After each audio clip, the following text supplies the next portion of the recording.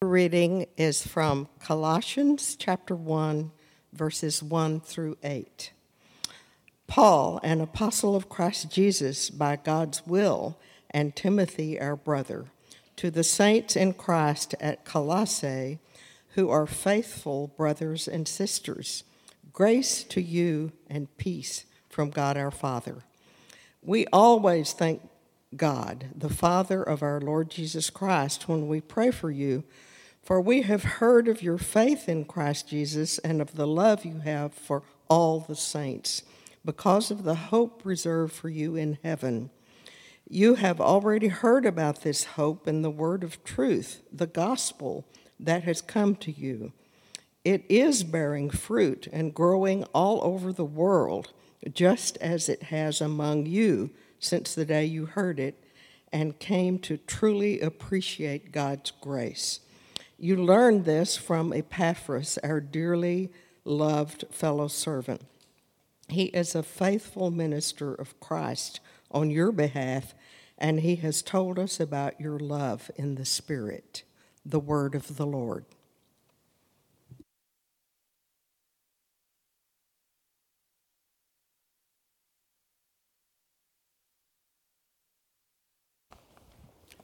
Good morning. You know, that song that Earl and the team just led us in would not be very popular in a lot of places around the world. Jesus is our only salvation. Now, that seems intolerant, doesn't it? I mean, how can Jesus be the only way? Surely there are so many different ways that God would provide. Now, I'm reminded of a story I heard about J.P. Moreland when he was teaching a philosophy class. And he was teaching about morality. And one of the students in the class was affirming that, okay, well, there's morality, but it's subjective. It's up to each person to decide what's moral and what's not. Just like truth. I mean, who are you, who is anybody, to tell us what is true and what isn't true? And Dr. Moreland's response to this was to walk down to that student's desk and pick up his iPod, put it in his pocket, and walk back up front. And the student was upset. What are you doing? That's mine. Dr. Moreland, not anymore. I saw it, and I wanted it, and I took it. Well, you can't do that. Why not? Because it's not yours. It is now. He was making this point that, morality is subjective until it applies to you. And this idea of truth being subjective, that there are things that are true simply because they're useful, not because they're actually true. Friedrich Nietzsche once is famous for saying that what goes against Christianity for me is not its truth, but my taste. It's my preference. I want you, the next time that you are standing in front of a judge for a traffic ticket, not that that'll ever happen to any of us here, the next time you're standing before that judge, I want you to try, Your Honor, what goes against this traffic ticket is not the truth, but my taste. I'm not going to pay the fine because I don't believe it's real. And see how far that's going to get you. We do live in a world where truth is being degraded. There's the idea that an idea can't be true in and of itself. It can only be good if it works for now. Something is true if the consumer decides, hey, I like this. If this is what is going to be good for me, or if this will do things better for me, then I'll accept it as an operational truth. This leads me to the question, how in the world can we represent Christ in a place where truth is becoming increasingly subjective and the very nature of truth is being challenged? How can we faithfully represent Christ? Well, this morning we're starting a new sermon series. We're going to be jumping into this little letter of Colossians and spending a number of weeks there. And we're going to see the Apostle Paul tackling this question and some others. So just a little bit about Colossians. This letter was written by Paul to the people of Colossae, and this was a little city that was starting to fail. There was a time when Colossae was a booming city, and all the trade and traffic would go through it. But for those of you who have seen the movie Cars, have you seen that? The Disney Pixar movie Cars is a commentary about Colossae. Colossae was a boom city as long as Route 66 was running through it. But then Laodicea got an interstate. And Laodicea is 11 miles away from Colossae. And now all trade and traffic is going through Laodicea, and Colossae is starting to shrink and dwindle. I read one commentator saying that Colossae was the most insignificant city that New Testament manuscripts could ever be sent. Yet it was significant enough that the Apostle Paul took time out of his busy prison schedule to write them a letter because he heard about a concern. So these folks in Colossae, they are facing a false teacher. We don't know exactly what this false teacher is teaching, but we know that it's going into one of 3 or 4 areas. One area is, what role does Jesus have in worship? Is he the main guy? Or are there angelic beings that are better than Jesus? And Jesus is just one of these heavenly beings, but there are other beings better, and we need to be worshiping angels. And so angel worship was being encouraged. Another thing that's being encouraged is legalism. Legalism to the Jewish feasts. If we're not observing the feasts exactly right in this special way, you are not going to be recipients of the gospel. The gospel is only for those people who are living in this way and doing these things and doing them right. Another potential false teaching that Paul was facing as he's writing this letter is the idea of secret knowledge. That 95% of us in this room are going to hear this message and be encouraged by it, but there's 5% of you, and you know who you are, who are going to hear the secret message in the teaching, and that is going to take you to a higher spiritual plane, a better place, that there's a secret special knowledge that you can apprehend if only you're good enough. This is what's floating around Colossae. Paul hears about this and is rightly very concerned. These 3 things are basically saying the same thing. Jesus Christ is not enough. There needs to be more. It's Jesus and adherence to this law of how you observe the feasts. It's Jesus and this secret knowledge that you need to find. It's Jesus and the worship of these angels who might be bigger and better than who Jesus is. So over the next several weeks, we're going to see how Paul teaches the truth in a way that's going to counteract all of these lies. And this morning, we're picking up and starting with the introductory verses. And we're going to see, as we're looking at this message, that hope is the key. Hope forms the basis for the faith and the love that's seen in the life of believers. So I'm going to read again these opening couple of verses. Paul, an apostle of Christ Jesus by the will of God. All right, so Paul is setting himself up here. He is an apostle. By the will of God, he is a messenger. It's important that he sets this out there because there are false teachers there in Colossae. You know how many times Paul has been to Colossae? 0. He's never been. He planted the church in Ephesus, and Colossae is down the way, but he's never been there. It was a church that was planted by 2 other men, likely. So he writes, by the will of God, and Timothy, our brother, who is there with Paul as he's writing this letter, to the saints and faithful brothers in Christ at Colossae. I just want to keep pausing here. To the saints. I think it's significant when we read the letters in the New Testament to hear what the authors call Christians. They don't call us Christians. The other people call us Christians. Oh, those are those little Christs. Those are those little Christ followers. He doesn't call us disciples. Have you ever noticed when you're reading the Bible that disciple is used over and over again in the Gospels? Then in the book of Acts, we hear some talk at the very beginning of the book about disciples, and then the word disciple disappears completely from the text. You don't find disciple in the letters. You don't find disciple in the second part of the book of Acts. It's just simply gone. Instead, we're called saints. Have you ever reflected on what that means?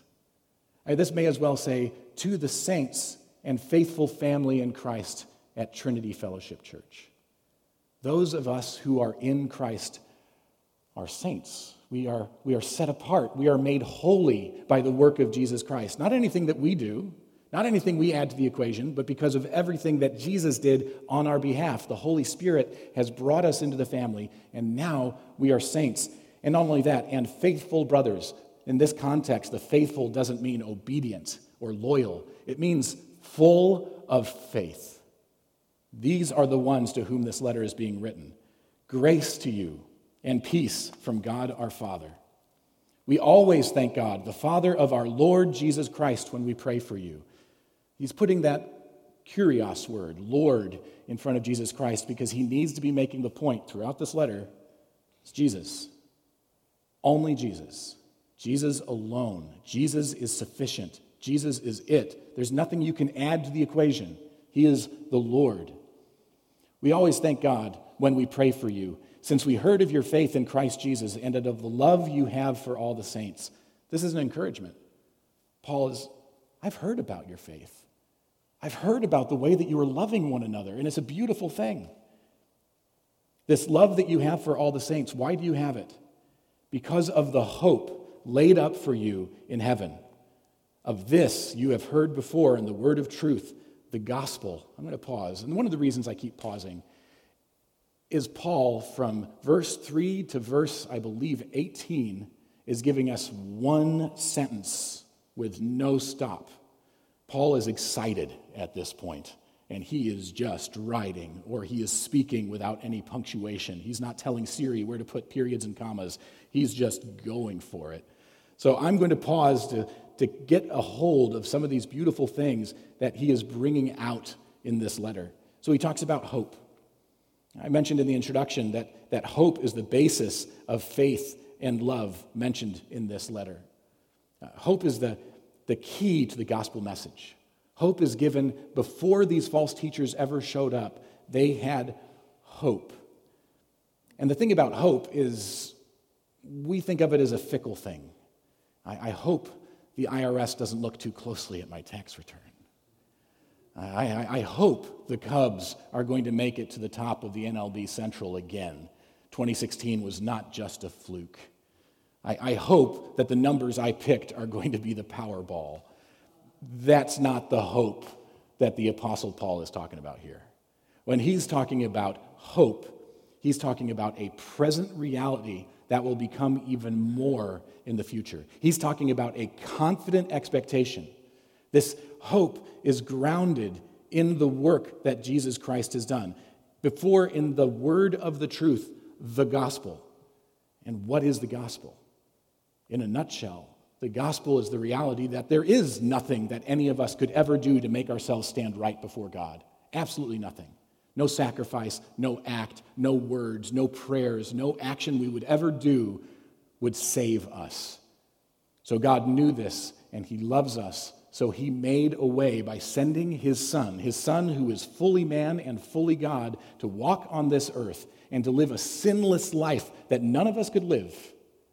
And he lived this life, and he died a death to atone for our sins. He who had no sin took on all of our sin and took on that penalty, and he died on our behalf so we would not have to face eternal death.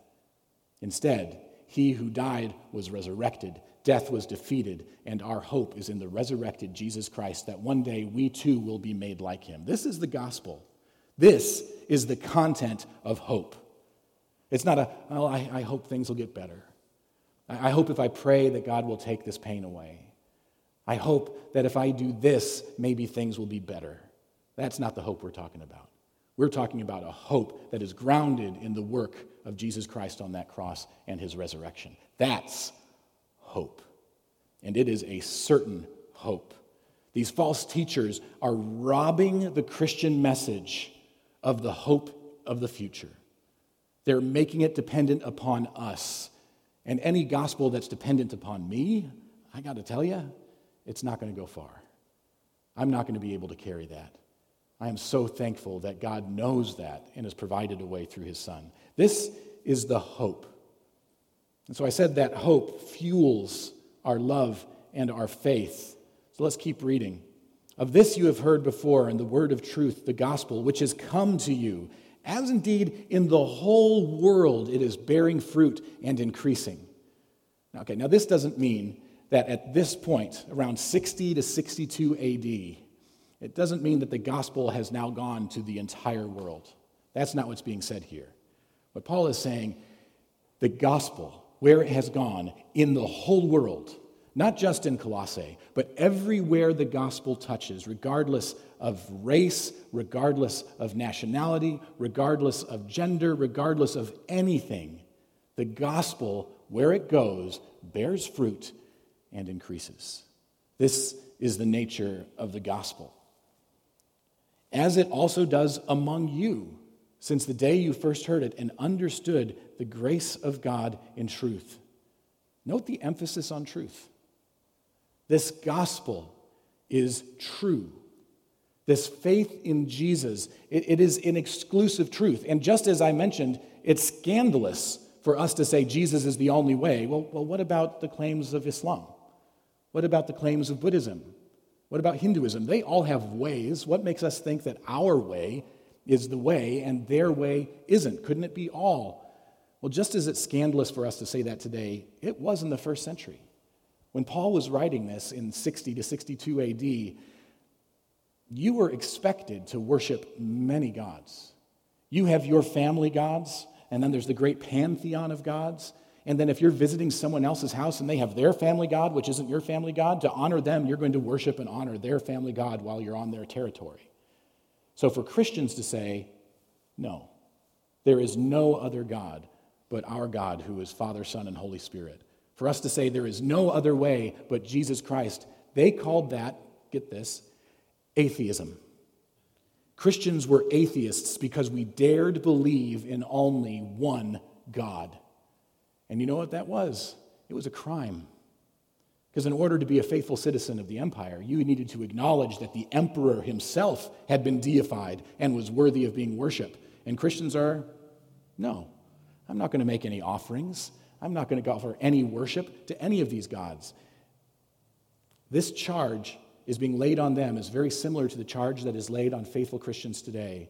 Well, it's intolerant to say that Christianity is the only way. Well, is it intolerant to say that birds can fly because they have wings? If something is true, it's true. It's not intolerant. It's simply true. Just because some Christians hold the view intolerantly doesn't make the view intolerant itself, right? Jesus is the only way.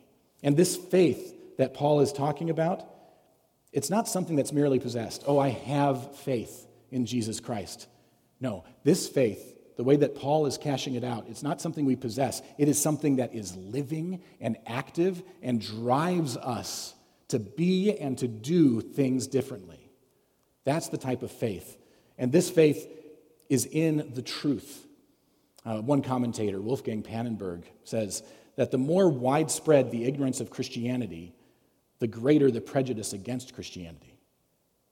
In other words, another way to say it, the more misunderstood Christianity is, the easier it is to be prejudiced against it and to dismiss it. So let's turn that backwards. The more rightly we think about the content of our faith, the more beautiful our faith will become in presentation to others. The more accurately we believe in the Father, Son, and Holy Spirit and understand the message of the gospel, the more faithfully we will be able to love one another. Prejudice will melt away in the sight of the beauty of the gospel. We need to know what is true before we recognize what is false. And that's one of the things I love about this letter to the Colossians. Paul doesn't say, all right, so the false teacher is telling you this about the angels. Let me tear that down in 5 different ways. And then the false teacher tells you about the secret knowledge. Let me tear that. He doesn't do that. The way that he counters these falsehoods is by showing us what is true. This little letter to the Colossians contains one of the richest doctrines of Jesus Christ that we find anywhere in Scripture. Because Paul wants the people to understand, to know, to believe, and to have faith in Jesus Christ. He is sufficient. He alone is sufficient. Faith is not something that's just supposed to be thought about and discussed, but it's something that's supposed to be lived. Faith acts on what it believes. which raises some uncomfortable questions that I have to ask myself. Am I living in such a way that reflects the faith that I possess, the faith that I have and that I hold? Is my life reflecting that consistently? That's the question I think Paul is getting at in these opening verses. He goes on to say, I'm going to back up a little bit, back into verse 6. And so it does also among you, since the day you heard it and understood the grace of God in truth, just as you learned it from Epaphras, our beloved fellow servant. He is a faithful minister of Christ on your behalf. Epaphras, likely one of these church planters, the one who is an authority in the church in Colossae and the one who is bringing word back to Paul about what's going on in the church of Colossae.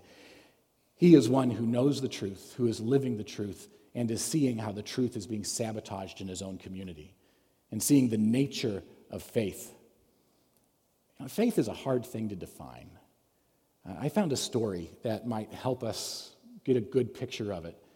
There was this Maasai elder who was working with Bible translators in his community, and they translated the word faith as to agree to. They're trying to find a word in the Maasai language that captures the idea of faith. And this Maasai elder said, no, that's not it. What you're describing to me about what faith is not captured by that little word that you could translate as to agree to. It's so much more than that. The way that you're translating it, and this is now the story, if I can find it. Faith is something agreed to is similar to a hunter shooting an animal with his gun from a great distance. Only his eyes and his finger took place in the act. It doesn't involve enough. Instead, the elder said, we should find another word. He said, for a man really to believe is like a lion going after its prey. His nose and eyes and ears pick up the prey. His legs give him the speed to catch it. All the power of his body is involved in the terrible death leap and single blow to the neck with the front paw, the blow that actually kills. And as the animal goes down, the lion envelops it in his arms. The Africans refer to the front legs of the animal as the arms. It pulls it to himself and makes it a part of himself. This is the way the lion kills. This is the way that man believes. Every aspect of our being, enveloping, embracing, and making it a part of ourself. This is what faith is. I think that's a beautiful, although graphic picture of the visceral, beautiful reality of faith beyond intellectual assent to something that has become a part of us and needs to work out. And how does it work out? Well, we've talked about hope and we've talked about faith. That leaves one more word, and it is love. Love. Just as you learned it from Epaphras, our beloved fellow servant, he is a faithful minister of Christ on your behalf and has made known to us your love in the Spirit. The people in Colossae, Paul says, bear the marks of the true gospel. Their life is bearing fruit, and that fruit has its origin in the Holy Spirit. The Holy Spirit enables us to love. It's not about emotions. Love is not, I love pizza. Love is far more than that in the New Testament. It is a conscious choice, and it is something that is acted upon, and specifically, actions for the other. A loving marriage is not one where, okay, sweetheart, I'll do this for you if you do this for me. That's a good business negotiation. That's not a good marriage. A good marriage is, I will do this for you, and it's going to cost me something, but I'm going to do it for you and expect nothing in return because I love you and I want to sacrifice myself in my love for you. And then the spouse turns and says, what a funny coincidence. I want to do this for you. This thing that costs me, and I want nothing in return. I want to give of myself to you. This marriage that's not 50-50, but 100-100 is a healthy marriage. This is what love is, the actions for the other. I'm going to do this not because I get something out of it. I'm going to do it because it blesses you. I'm going to do it not because it makes my life better. I'm going to do it because it's something that God has laid on my heart that I can do that will make your life better. I want to use my gifts and my talents and my skills that you would know the love of Christ through me. I want to love you as Jesus would love you. I want to care for you and serve you as Jesus would serve you. Faith manifests itself in love that is expressed and given to us by the Holy Spirit. The best argument for the Christian faith is not doubling down on truth claims. Now, don't get me wrong. I think we should know the truth. But the best argument for the Christian faith is not doubling down on those, but rather for us to live out our faith in accordance with the truth that we know. What does that look like? Well, we don't search for the truth. We start out from it. How do you view TFC? Is this church merely a community group or a place that we go together, we gather together because we share a common interest? Or is it a family that submits to the authority of Christ because he is our Lord and Savior? Is it a family of brothers and sisters in Christ to whom we have an obligation to love, to serve, to rebuke, and encourage? What is the church? Do I go to a church because of what I get out of it? Or do I go to a church because I want to worship my God and serve my community? Earl, you'll appreciate this. I've heard the story several times of a pastor who's standing at the back and shaking hands as people are going. And, oh, nice sermon, Pastor, nice sermon. And one guy goes by and says, thanks for the sermon, Pastor, but I got to tell you, I didn't like the music that much. And the pastor's response was, that's okay, it wasn't for you. We're here to worship our God, not get something out of it. And in our consumeristic society, that's how we tend to view church. Well, do these programs meet my needs? Do I like the preacher? Do I enjoy the music? We gather together because God has called us to worship him and to serve one another. It has nothing to do with you and everything to do with the men and women seated around you. This is faith, hope, and love in action. So, how can we at Trinity Fellowship Church represent Christ in a world that challenges the very nature of Christ and the very nature of truth? The answer? Live out your hope with an active faith and a sacrificial, demonstrable love. In the coming weeks, you're going to be given opportunities to let us know of skills and talents that you have that you would be willing to use as a blessing to other members of the body. Imagine a church. Imagine a world. Imagine a church where we are actively lifting each other up in prayer.